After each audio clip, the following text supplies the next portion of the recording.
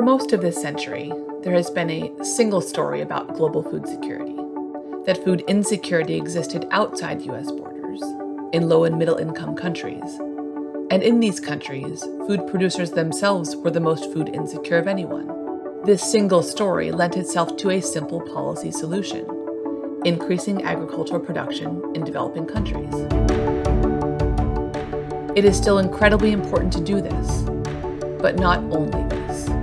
As demographics change, as geopolitics shift, as the world wrestles with the COVID pandemic, and as climate change causes temperature and weather extremes worldwide, today's food insecurity requires new solutions. Have policymakers kept up, or are they relying on yesterday's answers? Welcome to the Reset the Table podcast, where we'll make room at the table for fresh ideas for solving food insecurity around the world and right here at home. Hello, my guest today is Jessica Sidman, food editor at Washingtonian magazine. Before joining Washingtonian in 2016, Jessica was food editor at the Washington City paper. She covers people and trends in the food and drink scene in the region, and today we'll talk about the impact of COVID-19 on the area's restaurant industry. Jessica, thank you for joining us. Thank you so much for having me. I'm happy to be here. Before the pandemic, just to paint a picture, as you very well know, Washington had gone through a bit of a renaissance in our restaurant industry. And having lived there myself for a lot of the past 20 years, it seemed that every season there were new restaurants opening and that Washington residents were rediscovering places that had been around for decades, if not generations. In fact, right before the pandemic hit, the New York Times ranked Washington, D.C. number one in places that it recommended visiting in 2020. And among the reasons for putting D.C. at the top of the list was that the New York Times said, in recent years, Washington has watched its already rich culture and dining scene blossom, offering a vast menu of fresh sights and tastes. And among the restaurants that they were highlighting, it's several Michelin-starred restaurants, as well as younger, forward-thinking restaurants, including Ethiopian and Laotian food, well represented. So it was an incredibly vibrant restaurant scene. Absolutely. We've just absolutely seen the dining scene explode over the past decade and finally getting the national recognition that it's due. I think for the longest time, the city was seen as a very steak and potatoes town. And now, you have the Michelin interest in DC. You have people who come from all over the country. You have the city on top of all of these national rankings. So it's been an amazing time for DC dining. And then the pandemic hit, and with huge impacts on restaurants around the country, including here.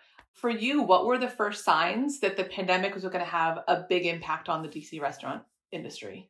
So I was thinking back to the very beginning. I believe the very first story we wrote about COVID had to do with some of the backlash against Chinese restaurants in February of 2020. And there were some local Chinese establishments that saw their sales dip as people became really irrationally worried that for whatever reason, that was more of a risk than any other restaurant, which of course it wasn't. But very quickly, that fear expanded across restaurants. And I just remember going to my lunch spot and all the condiments that are usually laid out for people to serve themselves were suddenly gone. And one of the first things people were talking about, restaurateurs, was private events dropping off because the travel was one of the first things that got hit. And it very quickly escalated. I mean, really, this is just a matter of weeks, a week. I was writing a story about how people didn't want to share plates anymore. But before I even finished it, the entire restaurant economy had been shut down. Wow. Do you recall when that was exactly? Was that right at the beginning of March, or about when was that? It was mid-March. I'm forgetting the exact date, but I remember, it was kind of over the course of a weekend. It seemed to just close down all of a sudden. It felt extremely sudden. So actually, how did your own reporting have to shift? Because what you were reporting on suddenly had drastically changed. So how did your reporting shift in that time? So, I mean, we're a regional magazine. We cover lots of fun things to do in the DC region. And I think at the time we were working on waterfront dining package and like, what's going to be the drink of summer 2020? And immediately all of that fun stuff became obsolete and the only story for months. And the big story now, more than a year later, is COVID. When it comes to impact on restaurants nationwide, the restaurant industry ended last year with sales that were $240 billion below the original forecast for 2020. Around the country, more than 110,000 eating and drinking places were closed temporarily or permanently. And across the year, the industry had lost 2.5 million jobs compared to the pre-COVID level. So all of this is nationwide. Did you observe this playing out in DC's restaurants? Absolutely. The industry here has been very hard hit. I wrote a story about a Spanish cider bar and restaurant that is closing one of its locations because of the hardships of the pandemic. I mean, they did all the pivots that you could imagine. They launched a market delivery program to bring people fresh seafood and meat and produce and deliver cider to their door, all these different marketing efforts with the to-go cocktails. But even with all of that, this past year, they've only been doing 50% of their normal sales. And their landlord was still charging them full rent. And even with some of the federal aid programs, which have helped, it just wasn't enough, and ultimately they're closing. And we've seen so many restaurants close over the past year. I do think, things like the PPP program and other local and federal government aid has really helped, but I think we're going to continue to see the financial and economic reverberations of this really for months and years to come. So when I think about the impacts of these changes in our restaurant industry on our region's food security, I think about the ways that food security has been disrupted around the world because of the pandemic. And across the board, it's the economic disruption brought on by COVID. So lost jobs, lost wages, etc. It's had the greatest impact on household level food insecurity. Before the pandemic, there were an estimated $4.4 billion in sales in DC's restaurants annually. So given the importance of DC's restaurants to the region's economy, the restaurant industry disruption certainly contributed to the spike of food insecurity in our region, which we saw, and in really extreme ways. The Capital Area Food Bank said that last year, the number of people experiencing food insecurity increased by 50%, literally by hundreds of thousands of people. And the number of people that were using the Capital Area Food Bank's pantries and partner organizations increased by up to 400%. So we saw a huge spike in food insecurity in our region. And I think it's in large part due to jobs and wages lost economy-wide, but it's including in the restaurant industry. And I think that the recovery of the region's restaurant scene is going to be essentially the recovery of the economy. And it's only once we do that that we'll be able to reduce food insecurity in the region. Mayor Bowser declared that retail and non-retail businesses, licensed food establishments, including in restaurants and taverns and many other places, may resume full operation with no capacity limits. And that certainly made headlines when restaurants were given the green light. What did you observe as a result? It's been a tricky balance, because people wanting to be safe, but also wanting to have their businesses open to be able to support their employees. In DC, at least, it seemed very sudden, actually, that we went from 25% capacity, which was one of the more stringent restrictions across the country at the time, all of a sudden to 100%. And so the big thing right now, really one of the big restaurant stories across the country, is the staffing shortage. Because you have so many people in this industry who have taken the past year and realized, this is not easy work. Maybe this isn't what I want to do. It's kind of unstable. It's hard. You have to deal with difficult people. So you have a lot of people who've left the industry and are looking for other kinds of work. You have people that are still dealing with childcare issues, so they can't go back to work, who might be caring for people. There just aren't enough people to staff these restaurants. So even some of the places that are allowed to open at full capacity can't operate at full capacity because they simply don't have the people to run them. Yeah, so I've certainly heard about that, read about it in the news, but have you seen that? Absolutely. Every single restaurateur I talk to every day says the same thing. They're having a really, really hard time. It's just across the board. So the two takes that I read on that issue are, on the one hand, it's unemployment benefits are too generous or keeping people from wanting to work, so they're just staying at home and not working. That's one take. Another take is that they're actually allowing people, as you were mentioning, to reassess the reality of their employment, recognizing that wages were incredibly low, relying on tips for a living is incredibly precarious, there's no benefits, etc. That problem with wages in the restaurant industry existed before the pandemic, but do you think the pandemic will have a lasting impact when it comes to that? So what I've heard so far is, yes, some wages are being forced up and salaries are being forced up because you just can't hire people otherwise for the most part. Obviously, it's been kind of controversial about, whether the unemployment benefits are too generous or have lasted too long. And I think that could certainly play some part, but I don't think that's the full story. As I mentioned, all the other factors about quality of life and childcare, etc. So I recently talked to a restaurant recruiter about wages and salaries. In DC, the minimum wage is up to $15 an hour. And in the past, that was probably where, say, dishwashers would have started at minimum wage. Now that has been pushed up at least a couple dollars, $16 or $17. He was saying, maybe $18 to $22 for cooks. And some of the mid-level salaried positions, you're also seeing a boost to some salaries. An entry-level sous chef or manager pre-pandemic might have been 50 to 60,000, now 60 to 70,000, or maybe more for someone who has a little bit more experience.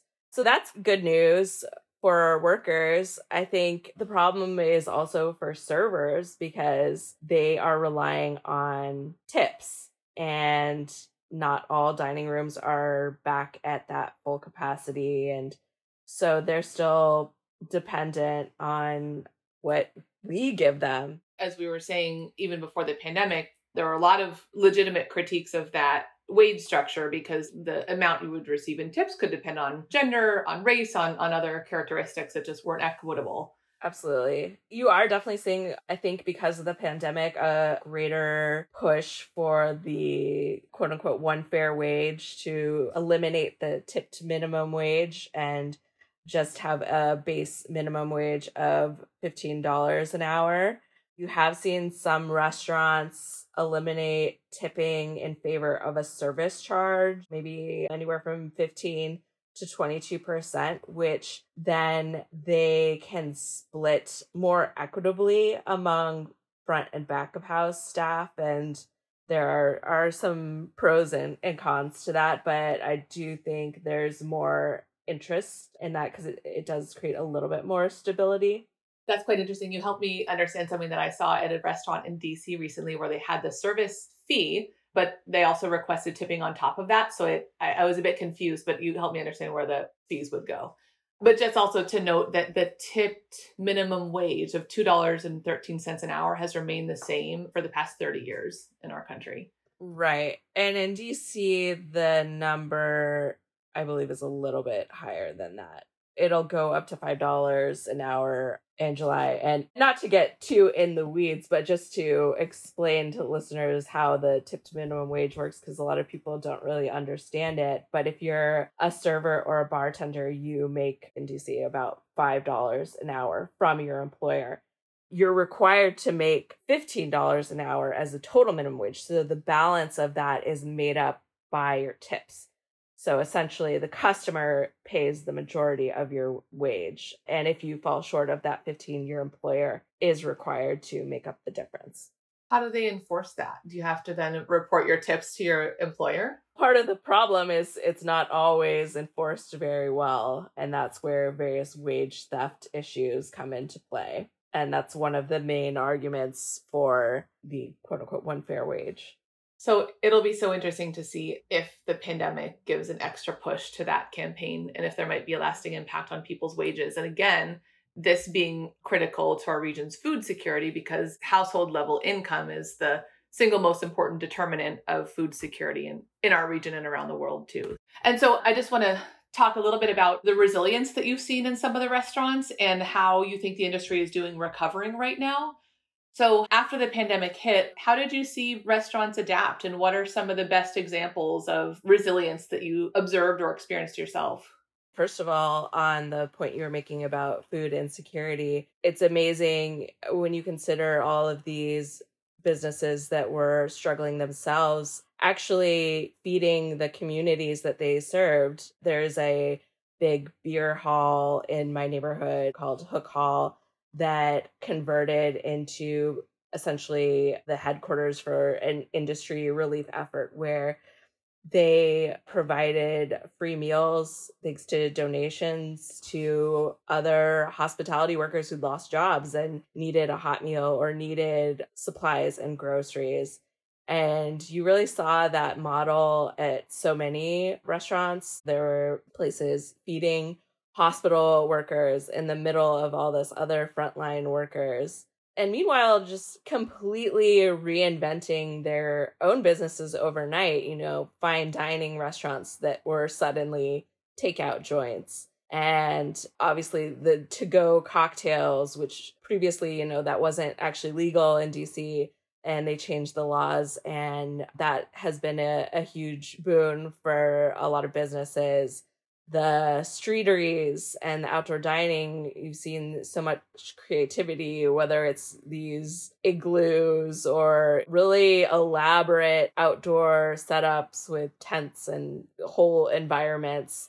Restaurants that became grocery stores and markets, the steakhouses that were suddenly just hawking cuts of meat, or the pizza joint that was selling its neighbors eggs and flour, which, as you may remember, was a very hot commodity at one point, and launching delivery programs that maybe they've never done delivery before and figuring out the logistics of that. So it's kind of amazing when you consider how quickly these businesses were able to adapt. Yeah. To your point about restaurants becoming part of the response, another good example I am aware of is Medium Rare. They started establishing community refrigerators. So no questions asked, freshly prepared, balanced meals available for free at community centers across the city in partnership with other restaurants like Duke's Grocery and some others. So thanks for bringing it up. That's an excellent point. Other changes in the restaurant scene that you might expect seeing as a result of the pandemic? I think some of the pandemic era changes will stick around. I think, for example, delivery is going to continue to be a big thing. People just are now accustomed to having that option, and they like to have that option. So that will stick around. We've already seen, at least in DC, they've permanently allowed restaurants to sell cocktails and beer and wine to go. The streeteries and the outdoor seating, that I think is going to continue to shape our streets and sidewalks in the years to come and change the way we think about public space. And restaurants understanding more that they have to diversify, and whether that's jarring up that special sauce they have and selling it, or whatever it is, I think you're going to see that. A lot of people at the beginning of the pandemic were saying that fine dining is dead and everything's going to move casual, fast casual from now on. And I certainly think, we'll continue to see a lot more casual and fast casual. I mean, that's been a huge trend anyway for the last several years, but I actually completely disagree about fine dining. I think people over the past year have been starved for that special experience, and that is always going to have a place. A lot of people, on the higher ends of our economy who are sitting at home watching their stock portfolio rise and not spending money on travel like they usually did. They actually do have the disposable income now to spend on fine dining. So I think that will continue to thrive. Now, we're recording this in early June, so by the time we release this could change. But one thing that's been reported in the news recently when it comes to the region is that while restaurants were given the green light to fully reopen, Metro is allowed to remain open only until 11 p.m. And then some Metro buses, I think Metro bus can remain open until 1 p.m., but that doesn't coincide with the times that restaurants and bars close. And so you have restaurant workers having to spend a lot of money on transportation when public transportation is not available. So they rely on Uber, for example, which means that for the restaurant workers who make a little bit more, like the servers, they're spending a third or up to a third, which is a huge amount of their wages on Uber or ride sharing to and from work. And then for those who make less at restaurants, like bussers and dishwashers and food runners, they're losing, some estimate, up to 3/4 of their wages. So the economy is reopening in fits and starts, and I think that this is something that will clearly have to be addressed. What else do you think the regional governments can do to make this a smooth transition for the restaurant industry? Ooh, that's a good question. I mean, yeah, certainly the transportation issue is a huge one because, a lot of the restaurant workers don't live near the restaurants where they work. Many of them live in the suburbs, and a lot of the restaurants are in DC, so that can get quite expensive. I think the Restaurant Revitalization Fund will be a big boost to restaurants who are able to get money, although it sounds like they're running low on funds. But the truth is, yeah, businesses are going to continue to need support. They've done a lot to get this far, but they're not out of the woods yet. Thank you. I want to shift gears to two DC specific questions not related to the pandemic. One has to do with how presidents and their administrations can affect our restaurant scene. So our current president has a very different approach to our restaurant scene than the last president, which is a lot more in keeping with presidents before him. How do you see President Biden's relationship with DC restaurants unfolding? And do you have any predictions to make for the future? Right. So Biden has so far been to 3 DC restaurants in his short time in office, which is triple the number of restaurants visited by his predecessor. Trump only ever went to 1 restaurant, which was the steakhouse in his own hotel. There's a lot of excitement around these visits. I mean, we have to be honest, this is a very liberal city, mostly Democrats, so there wasn't already that much excitement about Trump hitting the town. We used to talk about in the Obama days, the Obama bump, when he and Michelle would go somewhere for date night, and the next day the sales of that restaurant would just double because everybody wanted to go there. Everyone wanted to be in that place, order what he did. I don't think Biden is quite the foodie that Obama was. Maybe Kamala Harris is. But you're still seeing that excitement. I mean, he visited a taqueria in DC, and now they're offering a Biden bundle where you can get exactly what Biden ordered. So I know there are a lot of businesses that would like to get that attention, and I think that attention is extra important right now, given the struggles that restaurants have gone through over the past year and continue to go through. It just brings that extra attention to their plight to have the leader of the free world in their dining rooms. And you asked about predictions for the future. My prediction is that Biden will soon be making an ice cream excursion. Oh, that's right. I think I saw a report on that. He's a well-known chocolate chip lover, and I think it's really only a matter of time before he goes out for his favorite frozen treat. And I also wonder what might emerge as the establishment known for Biden staffers. So I heard that back in the day, Clinton staffers loved L'Oreal Plaza, and then President Bush's staffers loved to go to Stetson's on U Street. And then I'm not sure if there was any one place for the Obama administration. But then, of course, you mentioned Trump with the Trump Hotel. I just wonder what might emerge as the Biden place. Yeah. I think in the Obama years, it was kind of along with the emergence of 14th Street and all that. So that was considered Obama staffer territory. And I mean, you have to remember that actually a lot of the Biden people are Obama people. That's right. But I don't know. I'm not sure anything has emerged so far as the go-to place or go-to neighborhood for this administration.